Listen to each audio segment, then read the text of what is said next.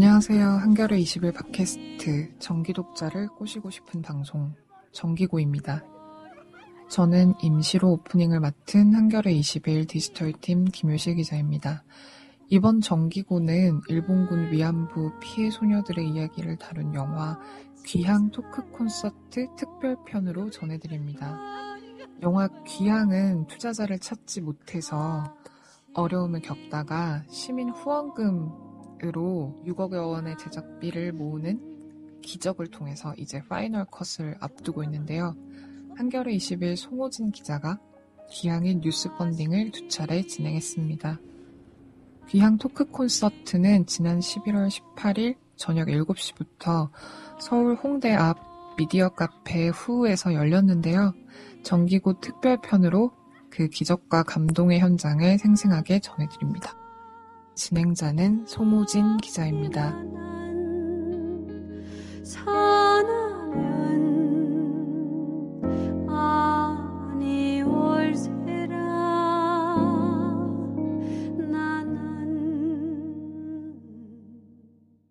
소녀들의 귀향에 동행해 주신 또 손을 내밀어 주신 여러분들과 수만 명의 후원자분들께 다시 한번 감사의 말씀을 드립니다.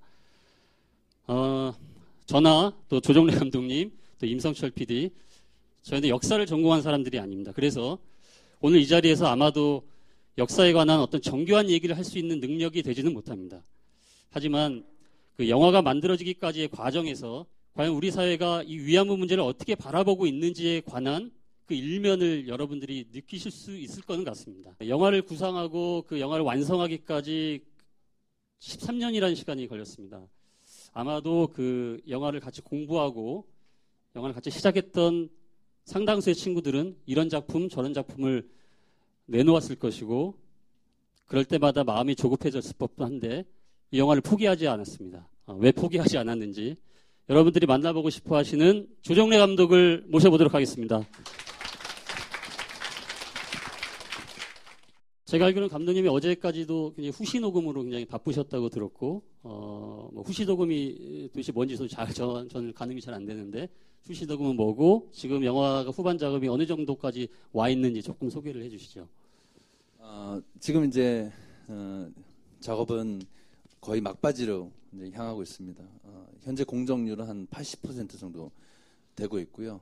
우리 한국을 대표하는 그런 사운드 감독님, 또 CG 감독님, 그리고 최고의 칼라리스트, 그러니까 색보정을 하는 그런 아티스트께서 지금 암살 작품과 바로 이어서 또 저희를 맡아서 해주시고 계세요. 그래서 그분들께서 원래는 참 저희가 너무 말도 안 되는 힘든 상황에서 이분들께서 그냥 한번 체크만 해주시면 감사하겠다고 생각했는데 지금 너무 달리시고 계세요. 그래서 지금도 밤샘 작업을 계속 지금도 하고 있습니다. 그래서 지금 ADR이라고 하는 작업을 보통 이제 후시 녹음이라고도 얘기를 많이 하는데요. 그거와 함께 CG 작업 이렇게 좀 막바지 작업을 하고 이제 곧 완성을 목전에 두고 있습니다. 제가 그 몇몇 그 스태프분들을 좀 만나본 적이 있는데 그분들의 대개 공통적인 얘기들이 이 영화의 제작비 여건을 보면 이 영화를 찍을 수가 없다 이런 거였어요. 근데 감독님 일단 한번 만나면 그 사람이 이 영화를 만들고 싶어하는 그 간절함이 전해져서 일단 마음이 크게 흔들렸다가 좀 도와달라 이런 말이 완전히 무너진다 그래요. 근데 그 감독으로서의 자존심도 그런데 그 만나는 스태프들마다 좀 도와달라 이렇게 얘기하시는 이유는 왜 그런가요? 제가 이제 이런저런 자리에서 말씀을 드렸던 것 중에 저도 그 얘기할 때마다 울컥울컥 하는 얘기가 있는데 이제 할머니들 제가 이제 2001년부터 만나 뵙고 할머니들 만나면서 제가 할 수 있는 일이 없겠더라고요. 그냥 북치고 영화 만드는 일밖에는 할 수 없는 그런 초라한 현실이었는데 한번 해보겠다고 했을 때 할머니들께서 저한테 하신 말씀이 바로 그 도와달라는 말씀이셨어요. 뭐 좀 꾸짖기도 하면서 그래 네가 좀 한번 해서 열심히 해봐라고 이렇게 한 번도 그런 명령어로 하신 적이 없으십니다. 할머니들께서는 그 도와달라고 오시는 분들마다 뭐 때때마다 오는 정치인들 또 때만 되면 오는 많은 해외 언론인들 이런 분들을 오시면 또 감사하지만 할머니들께서는 그분들 한 분 한 분을 젊은 사람을 붙잡고 우리 이야기가 알려질 수 있도록 도와달라 그런 말씀을 하십니다. 그 모습을 계속 보면서 많은 걸 느꼈습니다. 제가 얼마나 교만하게 살았는지를 알게 되었고요. 그 이후로는 제가 하는 말이 아니라 할머니들의 말씀을 이어서 계속해서 이제 수많은 분들께 도와달라고 했던 것 같습니다. 그 용어 정리부터 좀 하고 좀 가야 될 것 같아요. 제가 또 이제 뉴스펀딩에 글을 몇 차례 올리면서 이제 일본군 위안부라는 표현을 썼더니 사실은 성노예라고 표현을 써야 되는 것이 맞다. 그게 또 본질적으로 맞고요. 또 유엔에서도 그렇게 공고를 하고 있고 지난 8월 15일 나눔의 집에서 시사회를 할 때도 어느 국회의원이 성노예란 말을 수차례 써가면서 할머니들 앞에서 말씀도 하시고 그랬어요. 감독님 이제 할머니분들을 많이 보셨으니까 일본군 위안부, 성노예, 할머니들 이 표현들에 대해서 좀 어떻게 생각하시나요?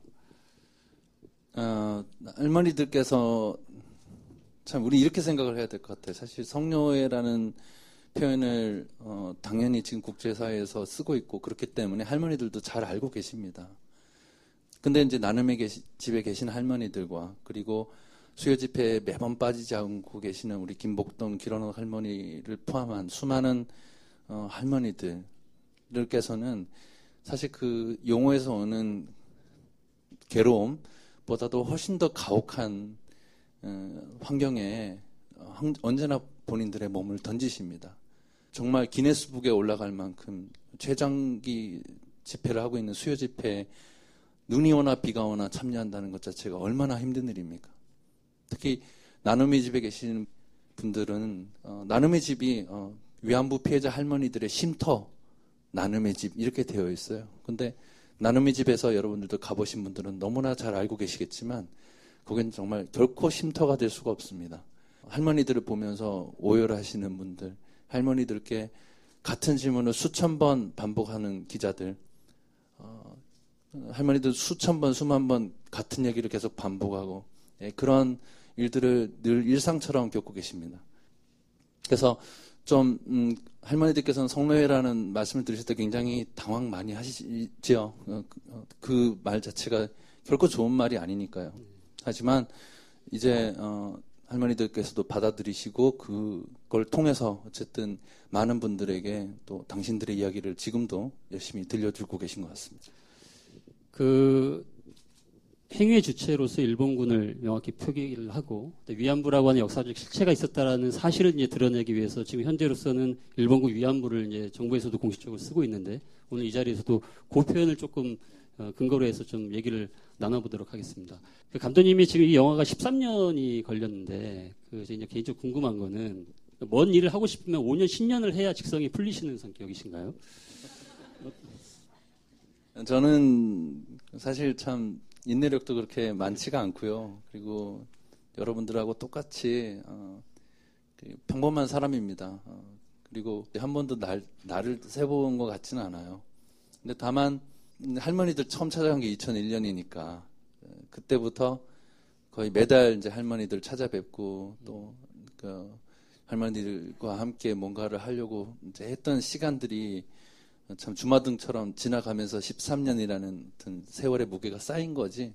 돌아보니까 그렇더라고요. 그래서 돌아보니까 앞서 많이 준비하셨던 수많은 감독님들과 수많은 예술가들이 또 소기의 성과도 이뤄내신 분들도 있고 중간에 또 가신 분도 계시고 그렇더라고요. 그래서 저는 어쨌든 13년 동안 버티게 해주신 거는 여러분들의 힘이고 그리고 또 할머니들의 힘들이라고 저는 굳게 믿고 있고 당연한 사실이라고 생각합니다. 그래서 너무 감사드린다는 말씀을 드리고 싶습니다. 그 영화 감독을 처음 하시겠다고 생각을 했을 때부터 위안부 소재의 영화를 내가 해보겠다 이렇게 생각하신 거는 아니신가요? 아니요, 결코 아닙니다. 예. 저는 진짜 부끄럽게도 제가 할머니들 만나기 전까지는 거의 몰랐어요.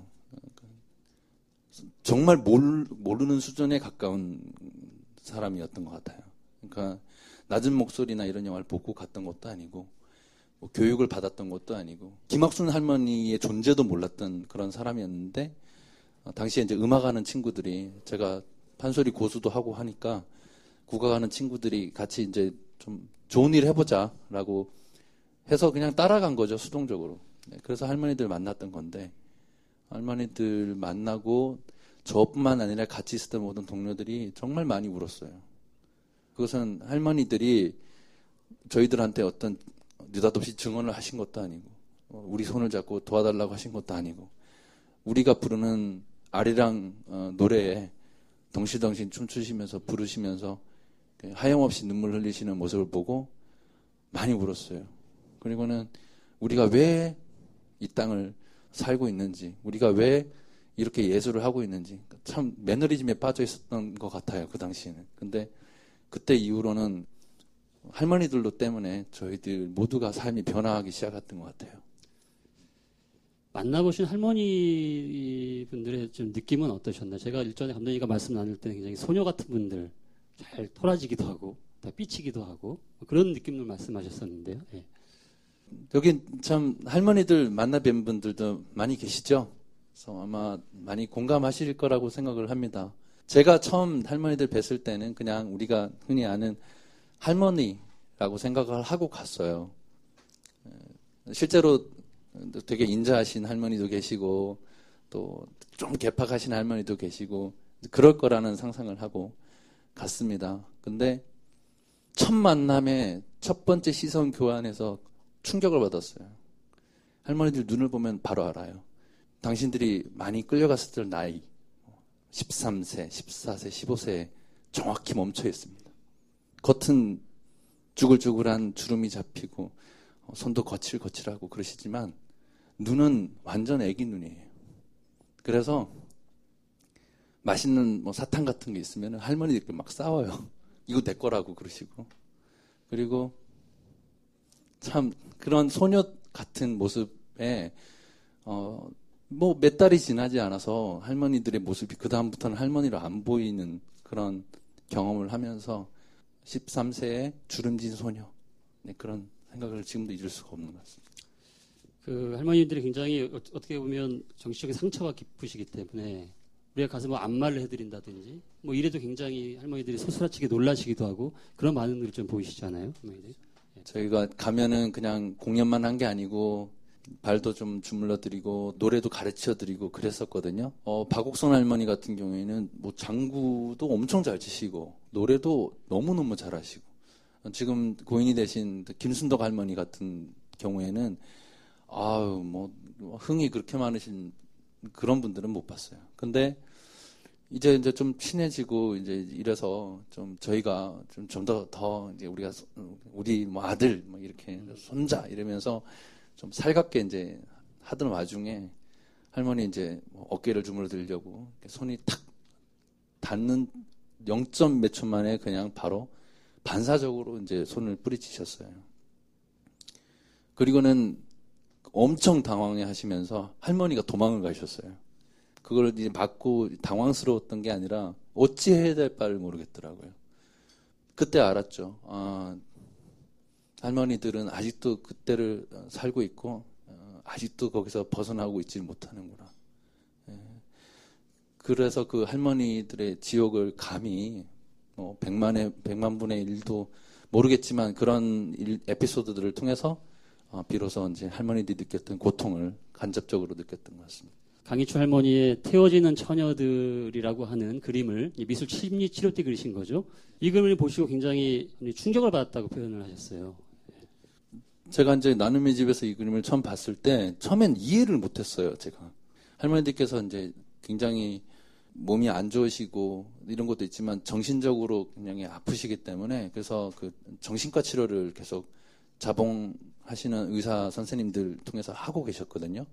그런 과정에 이제 흔히들 미술 심리 치료를 많이 하잖아요. 그래서 할머니들이 그림을 그리셨어요. 그게 그 유명한 못다 핑콧 같은 그런 엄청난 작품들을 만들어내시기까지 연결이 됐는데 강희철 할머니께서 그리신 그림이었어요. 근데 이 그림을 보고 가장 충격적이었던 건 이게 굉장히 원색적으로 이제 해서 저기 소녀들이 불이 타고 있고 도망간 걸로 보이는 도 있고 이게 지금 뭔가 이 상황이 뭔가 근데 알고 봤더니 이거는 그야말로 홀로코스트인 거예요.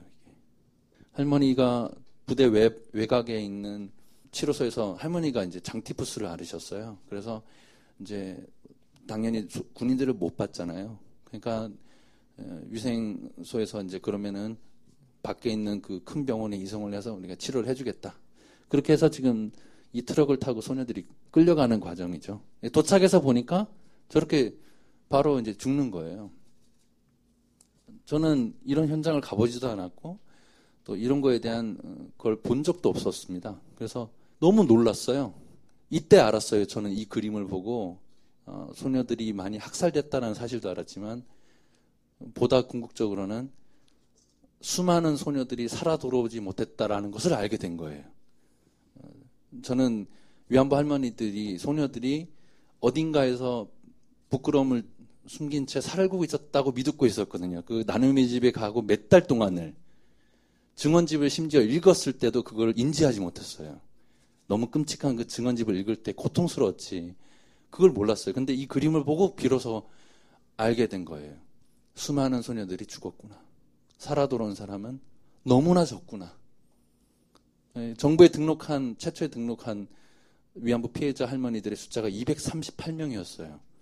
근데 끌려가는 걸로 추정되는 여성들의 숫자는 한반도에서만 얘기를 해도 20만 명에 가깝다고 합니다. 그러면은 도대체 살아온 사람은 만약에 10,000명이라고 친다 하더라도 19만 명에 되는 수많은 여성들은 다 어디에 갔을까요? 그래서 저는 이 그림을 통해서 우리가 죽은 자에 대한 기록을 남겨야겠다라고 결심을 하게 되고 굉장히 일단은 악몽 꾸고 되게 힘들었었어요. 그리고는 바로 이제 지금의 영화 귀향의 골격에 해당하는 줄거리들 막 써 내려가신 거군요. 예. 네, 그렇습니다.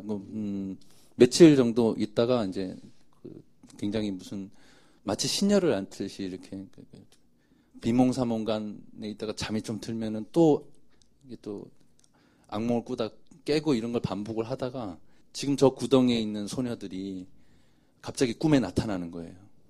근데 시신들이 이제 불타고 난 후에 이제 그름으로 이렇게 있는 그 소녀들의 시신들이 눈앞에 펼쳐지는 겁니다.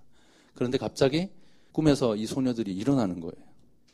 일어나더니 마치 이제 부활하듯이 부활을 해서는 하늘을 딱 보는데 이제 발이 탁 떠요.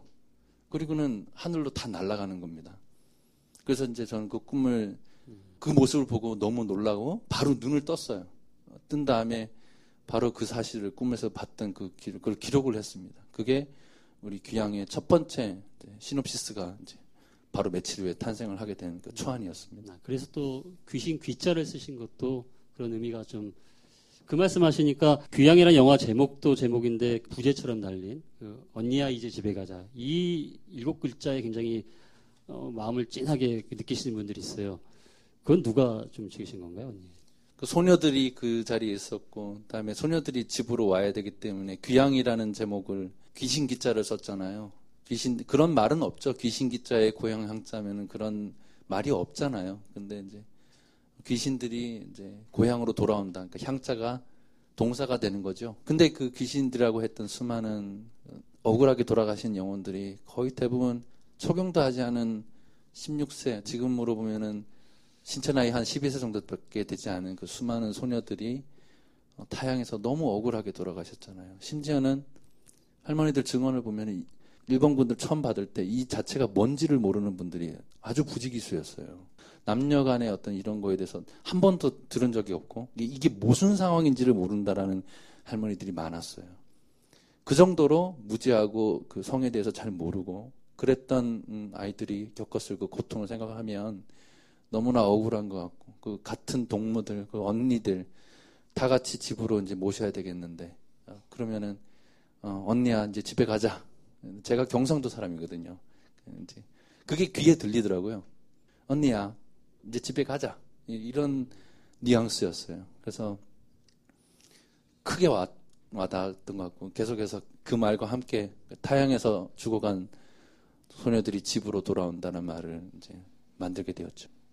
지금 생존하신 할머니 분들 중에 가장 어리신 분이 어리다고 표현하는 게 적절할지 모르겠지만 80살에서 84살 이 연세군에 속해 계신 분이 3분이 계십니다.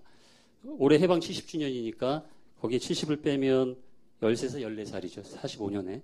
근데 그 이전에 끌려가셨기 때문에 우리가 역순을 하다 보면 11살, 12살이 나오는 거거든요. 근데 이 영화는 이 소녀들을 필연적으로 폭력적으로 강압적으로 할 수밖에 없는 일본군이 등장합니다. 아까 제가 영상을 보니까 굉장히 못된 얼굴이 스쳐 지나가던데요. 쭉 엄청난 그 얼굴이. 얼굴이 지금 여기 앉아 있습니다. 아, 네, 그러네요. 네, 네. 저런 찢어주길 저게 앉아 있네요. 네, 그 뻔뻔하게도. 네, 우리 네. 임성철 PD를 모셔보겠습니다. 예. 여러분 큰 박수 부탁드리겠습니다.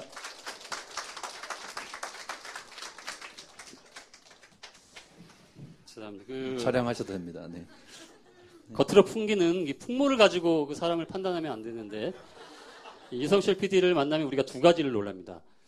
정교하게 미술을 할 것 같지 않은 사람인데 미술을 전공을 했고 꽤 수상 경력도 있는 사람입니다. 황소를 막 들어 올릴 것 같은 풍채인데 사실 건강이 좀 안 좋은 상태입니다. 쿠싱병이라고 하는 이 희귀병을 앓고 있고 얼마 전에 굉장히 큰 수술도 받았습니다. 생명의 고비를 넘겼는데 지금 건강은 좀 어떠세요? 지금 계속 나아지고 있는 상태예요. 예. 네.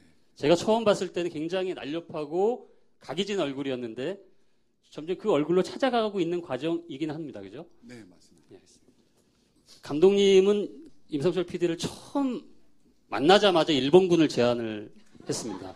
네, 그렇죠. 네. 제가 그 이유를 물어보면 네네. 보면 모르냐 뭐 이런 표정을 보내실 것 같은데 네. 왜 그러셨나요? 네. 너무 전형적인 얼굴을 찾으신 거 아니에요? 진짜 보자마자 저는 바로 역제안을 했어요. 당시에 일면식도 없는 분이셨거든요.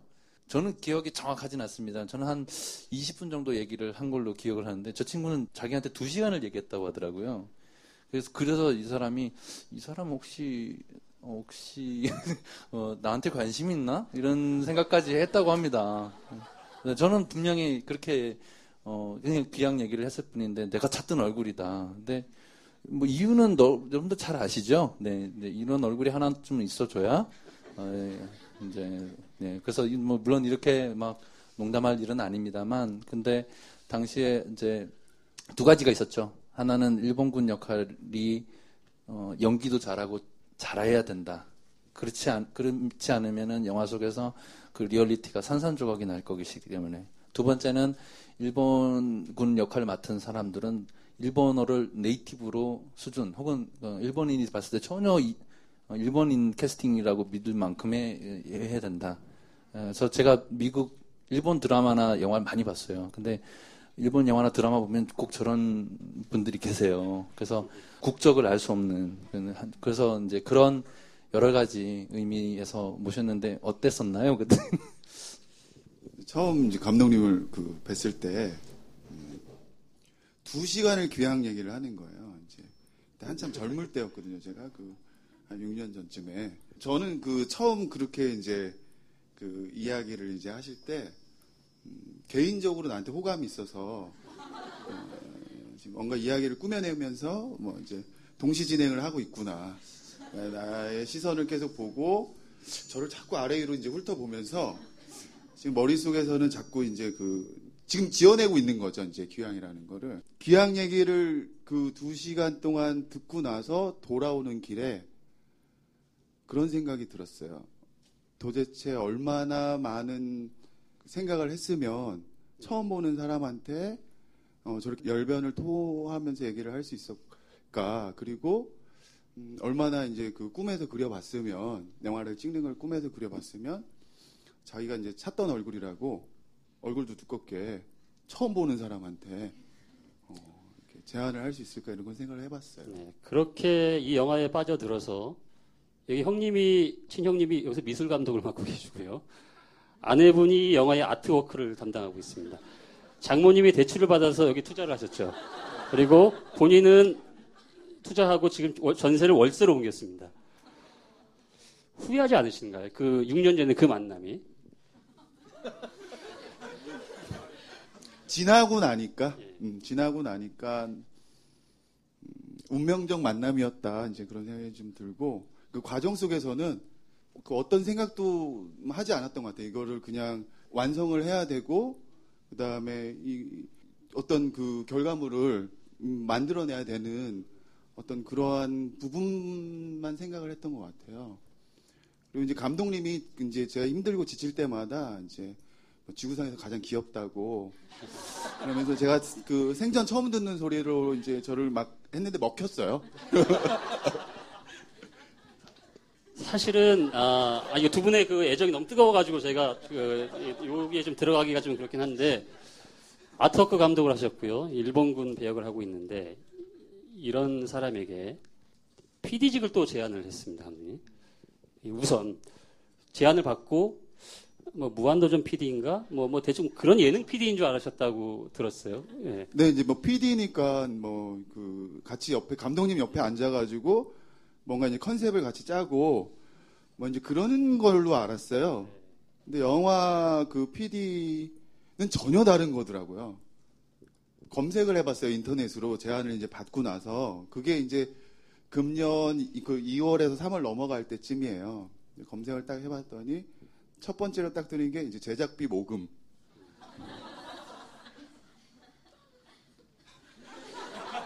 그래서 지금 이제 그 영화 귀향에 대한 응원들이 굉장히 많기 때문에 조정래 감독이 굉장히 과대 포장돼 있다. 뭐 이렇게 생각을 좀 하시는 부분이 있습니까? 뭐 지금 사실은 사람들이 이제 어떤 시각을 갖고 있는지 저는 잘 모르죠. 모르는데 이제 주변 사람들 얘기를 이제 좀 들어보면 뭐 어떻게 저렇게 이제 착하고 순수하고 아름다운 사람이 있을까.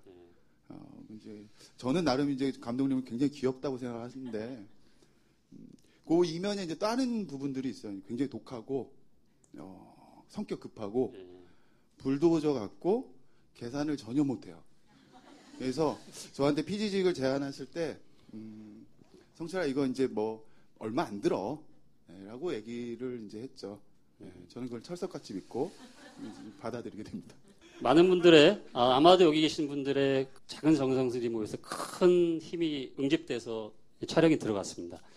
근데 촬영 초반에 세트 제작비, 그리고 인건비, 식비 이런 것들로 한 4, 5일 만에 고갈이 됐다고 들었고 감독님은 이제 그 임PD님을 쳐다보기 시작했다고 들었습니다. 예. 뭐 돈을 구해오란 얘기는 한 적이 없어요. 지금도 뭐 그런 얘기는 안 해요. 한 번도 저한테 뭐 성철아 돈을 구해와라 뭐 이런 얘기는 한 적이 없어요. 근데 저희가 아시다시피 이제 국민성금으로 그때 한 3억 원 가까이 들고서 시작을 했어요. 근데 이제 감독님 말씀으로는 야 여기서 5천만 원만 더 있으면 영화가 이제 될 것 같다. 네, 근데 이제 그 촬영 시작하고 4일 만에 필요한 돈이 그 주에 필요한 돈이 4천만 원. 그 다음 주에 1억 8천, 그 다음 주에 2억 3천. 됐습니다. 여기까지. 근데 전 이제 좀 흥미로운 게 임PD님께서 처음 전화하신 게 어렸을 때 세대로 살았던 주인집 아들한테 전화를 했어요. 저 같으면 잘 전화를 할 것 같지는 않거든요. 그런데 신기하게도 그분들이 응답을 했습니다. 근데 그분들도 굉장히 신기한 분들인데요. 왜 그분들을 먼저 떠올렸나요?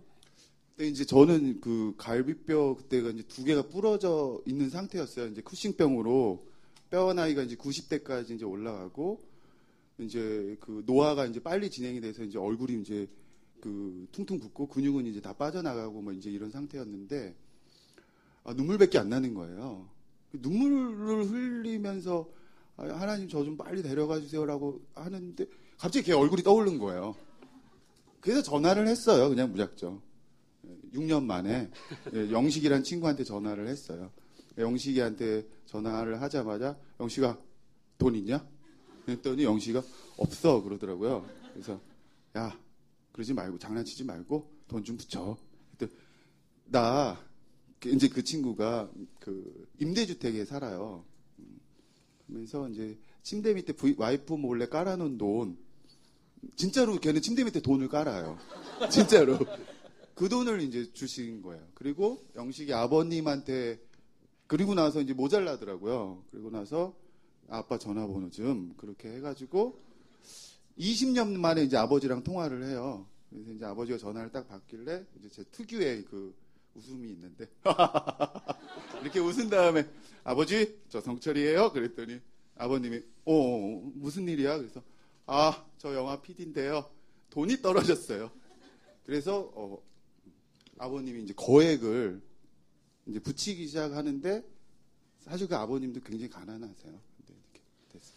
저희가 사실 뭐 부득이 돈 얘기를 하는 것은 그런 분들의 많은 정성들이 모여서 이 영화가 이 단계까지 이르렀다고 하는 말씀을 드리고자 해서 드리는 말씀이고요.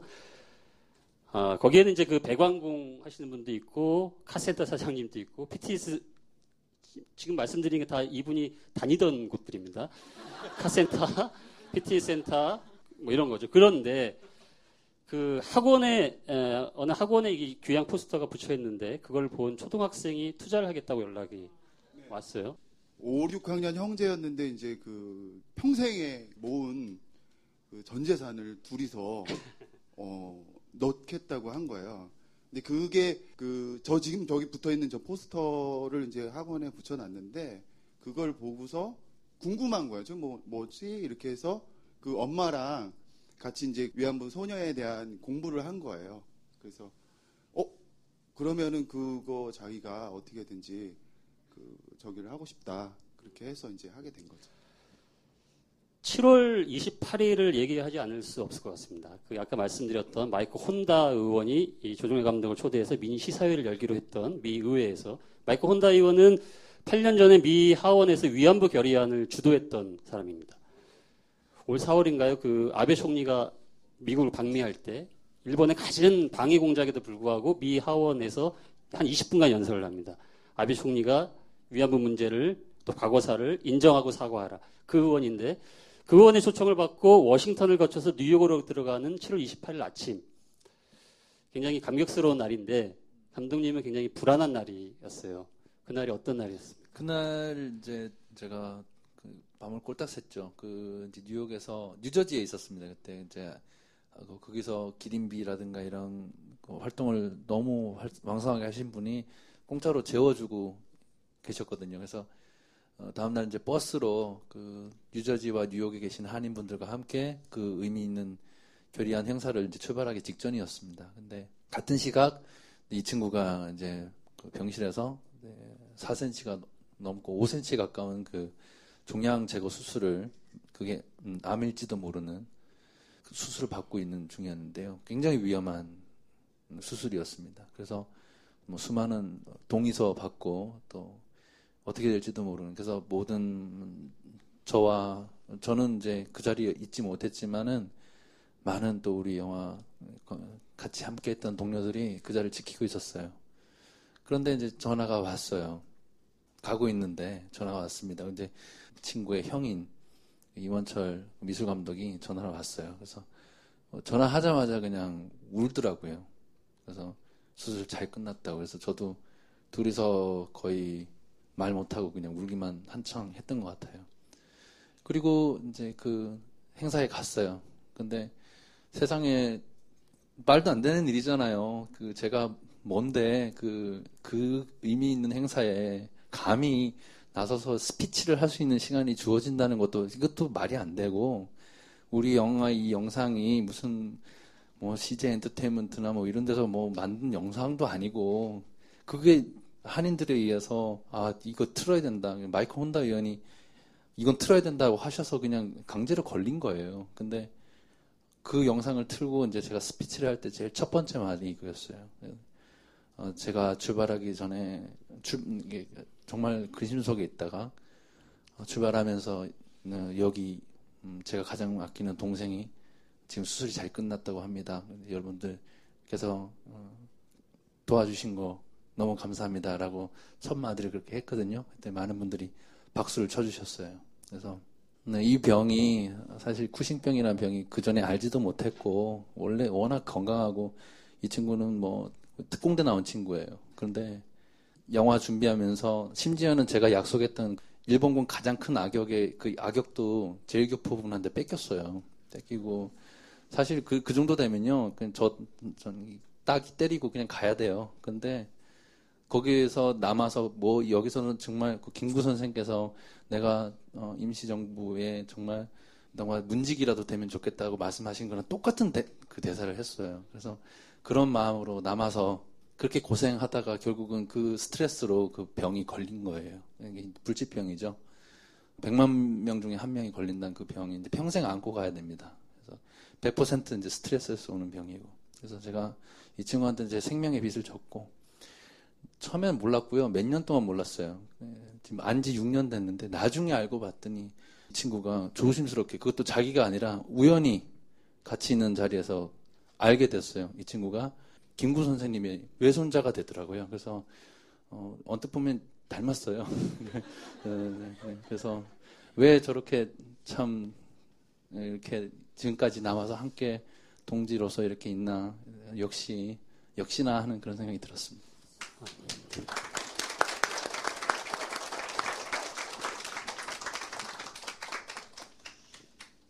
그 촬영 중에 이제 쿠신병 때문에 쿠신병인 줄은 몰랐죠. 몇 번 입원은 했습니다. 근데 발견을 못했어요. 네, 못했고 맞습니다.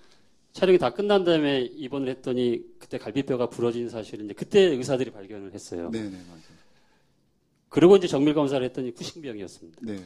만약에 촬영 중에 갈비뼈가 부러진 사실을 알았다면 쿠신병인 줄 알았을 것이고 쿠신병의 악화를 더 막을 수도 있었을 것 같습니다. 그런데 본인은 촬영이 다 끝난 다음에 발견된 게 더 낫다 이런 김구 선생님 외손자 같은 다운 발언을 하셨습니다. 왜 그러셨나요? 네. 아까도 말씀드렸지만 감독님은 계산을 아예 못하세요. 계산을 못하고 저도 이제 그런 감독님하고 6년 동안 있다 보니까 이게 더맨더머 아시죠? 네, 그것처럼 이제 계산을 잘 못해서 같이 이제 함께 하게 됐는데 그러니까 너무 이제 사랑하는 관계예요. 이제 혹시 제가 중간에 있는 게 좀 방해가 됩니까?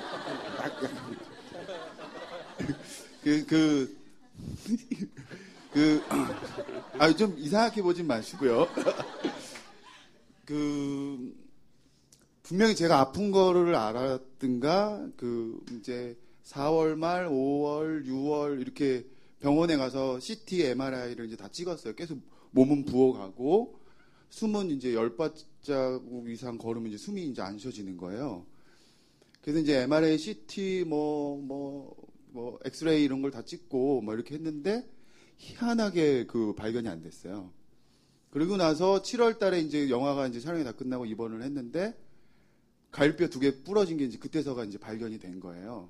그러면서 이제 의사 선생님이 미안하다고 그러면서 다음날 와가지고 미안하다 그러면서 이제 눈물을 막 이제 흘리시려고 막 이제 준비를 하고 계셨어요. 이제 대학병원 이제 교수님이시거든요. 근데 제가 그 전날 간호사가 먼저 와가지고 갈비뼈 2개 부러졌으니까 여기 복대를 하셔야 된다고 이제 했을 때 내가 이제 언제쯤 부러진 것 같냐고 물어봤더니 4월 달쯤에 부러진 것 같다고 그러면서 죄송하다고 이제 이러는 거예요. 막 90도로 인사하면서.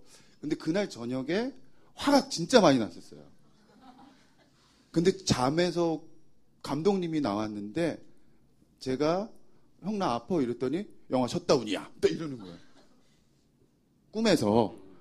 그리고 아침에 딱 일어났는데 감사하더라고요. 발견이 안 됐으니까 감독님이 영화 셧다운을 안 시키고 영화를 이제 이렇게 끝까지 찍을 수 있었다는 걸 알고 이제 그거를 이제 꿈에서 본 거예요. 그러면서 그날부터 막 이렇게 막 찬양이 나오고 막 감사하고 막 그런 거예요. 그렇지만 이제 갈비뼈 2개 부러진 걸 이제 알았잖아요. 그때부터는 이제 누워만 그 전까지는 잘 걸어 다녔는데 희한하게 그 얘기를 듣고 나니까 누워만 있게 되더라고요. 아니 이게 두 분이 꿈에도 나온 사이라고 말씀하시니까 제가 말문이 조금 막히는데 일본군 역할을 맡았어요. 거기 네. 이제 우리 소녀 역할을 하신 분도 있고 필연적으로 이 소녀들의 정신적인 고통을 가해야 되는 역할. 그렇죠. 그런데 또 그 당시 일본군이 어떻게 했는지 또 객관적이고 공정하게 네. 구체적으로 또 연기해야 되는 이 두 가지 이중성이 있습니다. 근데 네. 그 연기를 해야 되는 일본군의 입장에서 좀 괴로웠을 것 같아요. 이제 감독님이 이제 저한테 가장 했던 네가 그 사람이 되면 돼 이제 라고 이제 제일 많이 했어요. 형 어떻게 컨셉을 어떻게 잡고 어떻게 할까? 그냥 네가 그 사람이 되면 돼. 네가 스스로 가짜라고 느끼고 네가 연기를 한다고 느끼면 사람들도 너가 연기하는 거로 볼 거다. 그러면 그게 아니지 않냐. 네가 진짜로 믿어야지 사람들도 이걸 진짜라고 볼 거다. 이제 그때부터 이제 힘들어지기 시작하는 거예요. 왜냐하면은 소녀로 나왔던 그 분들 잘 모르고 그리고 진짜로 이제 소녀잖아요. 그래서 이거 제가 그러면서 이제 전쟁으로 인한 그 병사들의 스트레스 쪽으로 많이 생각을 했어요. 뭐 히스테릭도 하고 내일 죽을지도 모르고 이제 그런 거를 이제 막 쏟아붓기 시작을 한 거예요. 실제 이제 연기를 할 때. 그리고 났는데 그 숙소에 들어가면 자괴감부터 해가지고 저를 막 그 스스로 비하하게 되고 막 저를 죽이고 싶더라고요, 제가. 그래서 오히려 이 영화에서 죽는 순간이 굉장히 행복했다 이런 말씀을 저한테 하신 기억이 나네요. 네네. 드디어 이제 내가 죗값을 치르는구나. 그러면서 정말 그 죽는 연기를 하면서 가장 행복했던 연기였던 것 같아요. 네. NG가 별로 안 났어요. 네, 저 친구의 아까 영상에서 보셨지만 제 사실 비전문 연기자잖아요. 물론 어릴 때부터 그런 거에 대한 끼도 있고 했지만 좀 원래는 화가잖아요. 그림 너무너무 잘 그리고 지금 학원 원장이란 말이에요. 그것도 아주 입시 실력이 좋아요. 대학도 많이 보내고. 그런데 연기를 도전한다? 쉽지가 않죠. 근데 제가 이제 겪어서 보니까 물론 NG도 많이 내고 그랬지만 그 어떤 배우들보다도 정말 리얼리티 있게 잘 해냈고 그래서 영화 속에서 아주 중심적인 역할을 하고 있습니다. 또 덧붙여서 한 말씀 더 드리면은 이제 우리 영화에 아까 뭐 기노시타 역으로 나왔던 그런 최고의 악역 이런 분들도 사실은 다 저혈교포 분들이 많이 오셨어요.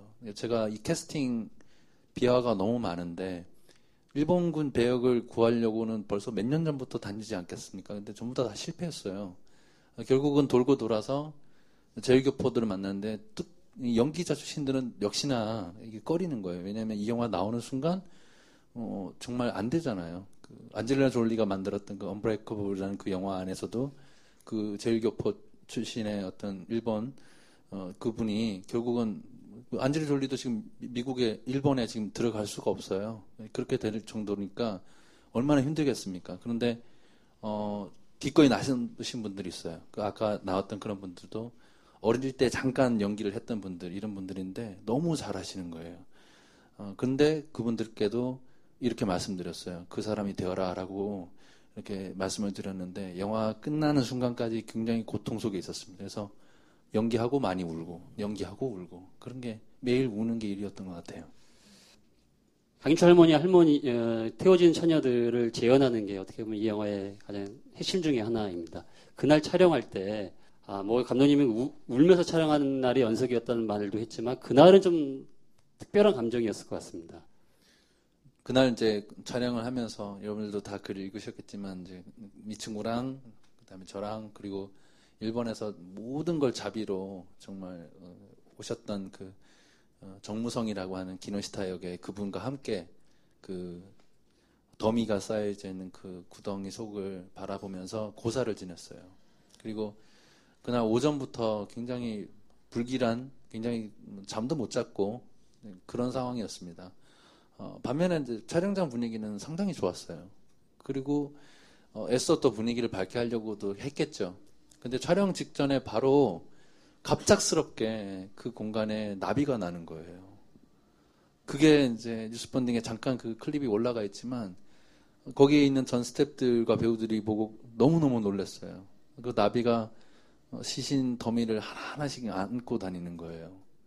그래서 너무너무 진짜 그랬어요. 그리고 촬영을 시작을 했는데 거기가 나름 통제도 하고 저희가 안전장치도 마련을 하고 했는데 불길이 얼마나 무섭게 일어나는지 정말 하마터면 큰일 날 뻔한 그런 위험한 촬영이었습니다. 근데 제가 옆에서 이제 그 불길이 이동하는 걸 봤어요. 근데 그 불길의 형상을 보니까 그 소녀들의 그런 억울한 그런 한들이 정말 시뻘건 불길로 이렇게 올라가는 것 같아서 너무 가슴이 아팠어요. 그 영상이 우리 영화에 고스란히 잘 담겨 있습니다. 그 수많은 나비들이 소녀들의 넋을 안고 자신의 집으로 빠르게 직진하는 이 마지막 장면이 이 영화의 모든 염원을 담고 있는 장면입니다. 여기 뭐 학생들도 여기 계신데요. 여기 보니까 아주 굉장히 어린 학생이 좀 앉아있어서 제가 조금 이렇게 세어보려고 합니다. 이름이 어떻게 돼요? 원재희요. 제이 학생은 몇 살입니까? 14살이요. 14살이면 우리 이 영화 주인공 정민이와 아주 똑같은 나이입니다. 그러니까 정민이가 잘 가늠이 되지 않으신다면 이 제2 학생의 정도의 아이였구나 이렇게 생각이 좀 들면 될 것 같습니다. 이 제2 학생이 여러분께 나비 노래를 불러드릴 겁니다. 이런 가사가 있습니다. 이 노래예요. 어느 날 엄마도 막지 못하는 거센 바람이 불어 바람에 휩싸여 떠돌아다니는 애처로운 아기 나비. 엄마도 막지 못하는 거센 바람이 불어. 아마 일본군의 완력에 어찌할 바를 모르고 내 딸을 내주었던 엄마의 마음, 그 거센 바람, 뭐 이런 것들을 표현한 것 같아서 이 가사가 좀 눈에 들어오는데요. 가사를 잘 들어보시면서 우리 제2 학생이 부르는 나비 노래 한번 들어보도록 하겠습니다.